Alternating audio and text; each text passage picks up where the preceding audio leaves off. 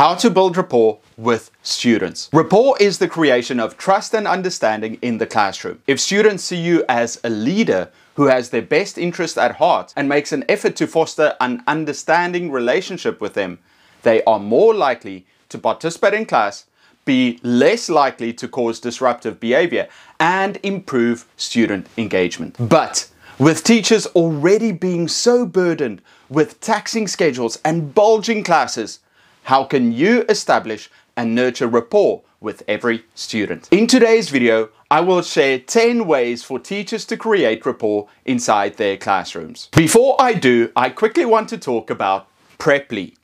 Preply is an online platform that allows language teachers to find learners. If you want to earn money online, why not teach a language on Preply? Preply allows you to set your own price, create your own schedule, and make money from anywhere in the world. You can also grow professionally by attending free webinars and gain access to the Preply Tutor Academy, where you can upgrade your skills. You will also be connected with hundreds of thousands of students. Preply tutors have taught over 15 million lessons to students from every country around the world. So, how do you start? Click on the link below and complete your registration. Add your details, record an engaging intro video, and get ready to start teaching. Once you've been accepted, teach from anywhere in the world at your own set price. Get connected with students or add your own.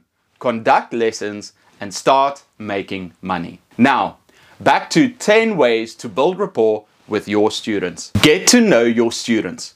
If you ever search how to build rapport, the first answer you will likely get will be remember your students' names. That's all good and well, but you can do so much more. When first starting class, draw a seating chart with students' names. Not only will it help you remember their names faster, but they will also see you as an authority figure because you are making decisions early. Use their names often during class, and on the seating chart, find out and write down extra information about them. Before every lesson, as students come into class, I make a point of asking students something about themselves. What they are busy with these days, any special events that week, what's their hobby, what they got up to last weekend, what their plans are for the next. Whenever I find out something interesting, I make a note of it on the seating chart. Then I check up on them later. So, Sarah, how did that game go last week? Stephen, I see you got a new haircut. Taking an interest and following up with students make them feel like you care, and other students will also be more likely to open up if they see that you are making an effort. Share things about them. From having these conversations and getting to know your students, try to share things about them with the rest of class. Share stories that place them as the hero. You know how it feels when someone talks positively about you. And even better, shares experiences that put you in a positive light in front of their peers. When I was young, there was a worry of attacks in the classroom in South Africa. Our teacher had to talk about safety since parents in the community were worried. He said, if a teacher threw something into the classroom, I want you to dive behind your desks. Just like Eric does on the cricket field when running in between wickets. You know, I still remember that to this day. So share stories about your students, ones that build them up, definitely not ones that embarrass them. Except humor. A fun class that students enjoy being in will create much better rapport than one that's stale with 0% humor. You can make silly jokes, share funny stories, and tease students a bit, but only to a degree.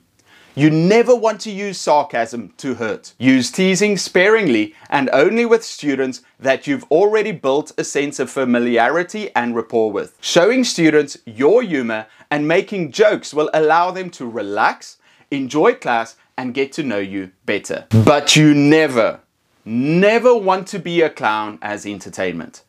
Don't sell your soul for a cheap joke.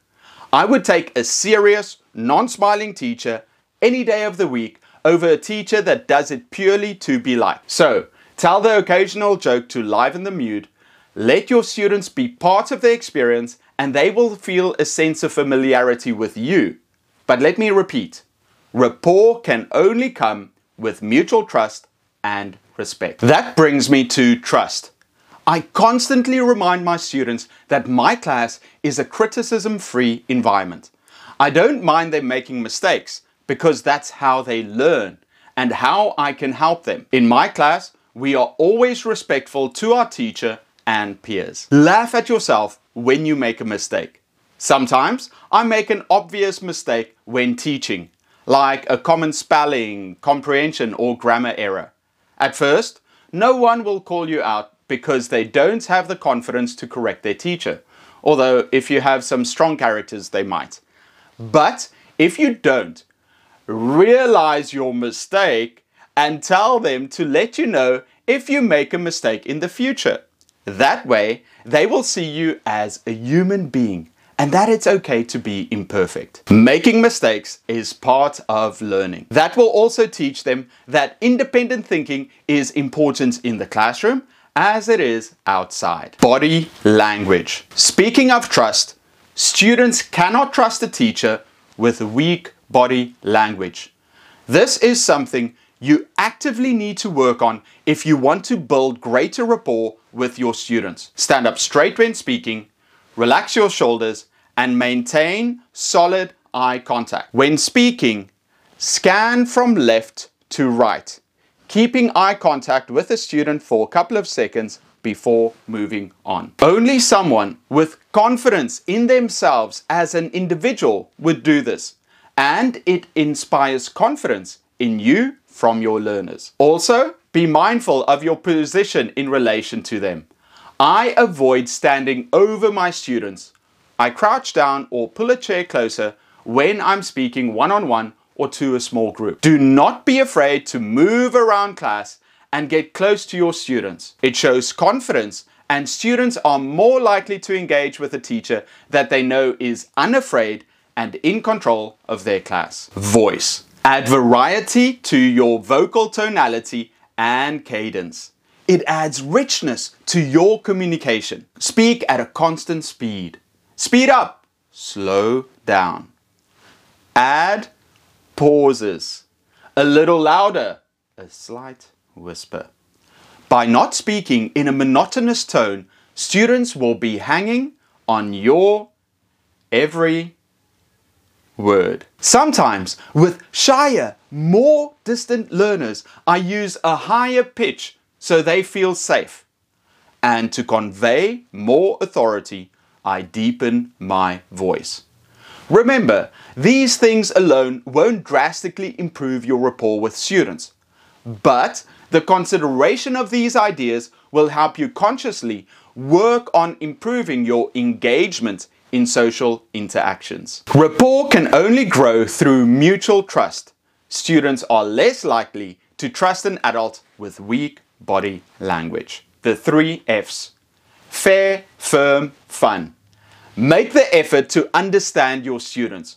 What are their backgrounds and what are they going through?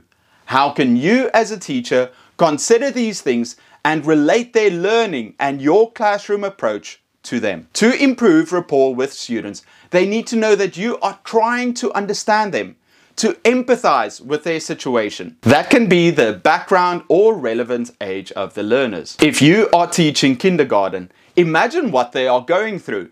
That everything is new. They are learning about the world and they need a safe environment.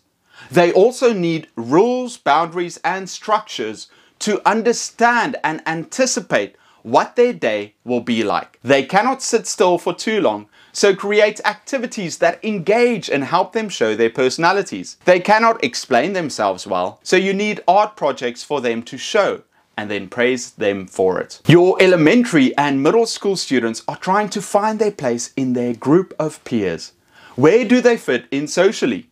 You want to give them a space to show who they are without alienating shy students from their classmates.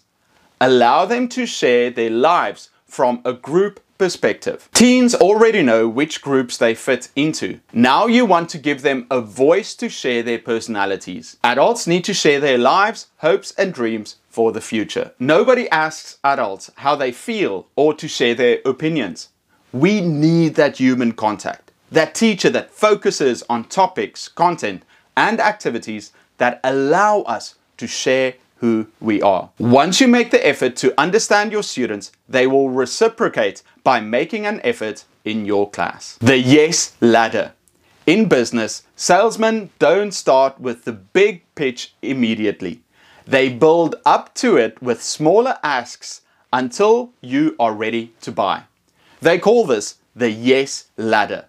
We can apply the same principle in class. When students enter class, they might not be in a state to immediately answer questions or be receptive to sharing anything about themselves. So we've got to slowly get them into it. As soon as they enter, say hello. They say hello back. Then ask them how they're doing. You'll usually get I'm fine or more likely I'm tired. Now ask them to share a bit more. What was their previous class or what did you have for lunch? A one-word answer. You don't need to do this with every student. I see them as a whole entity at this point where they feed off of the group energy. Now, lay the groundwork for them. Hi everyone, what will you do for fun this coming weekend? Write the question on the board and give an example answer. Now ask your friend the question. Once they are done, get them to share their friend's answer. After this, students are warmed up and will more readily participate during the lesson. Because they are so comfortable sharing things in class, subconsciously, they will feel a better sense of rapport with you. Like there must be a special reason why they feel so free in your classes. Surprise them. Often students don't feel heard, like they are just another number. At home, they might not get enough attention and then act out at school in different ways to get it. You can break that trend by making them feel special. Notice anything different about them. If you see them outside of class, take a minute to have a chat with them. If you notice something wrong with a student, ask them to see you for a minute after class or give them a great big compliment on something they did well. It's such a special feeling to see a student's face light up. A big part of building rapport is showing that you are more than just a teacher to them.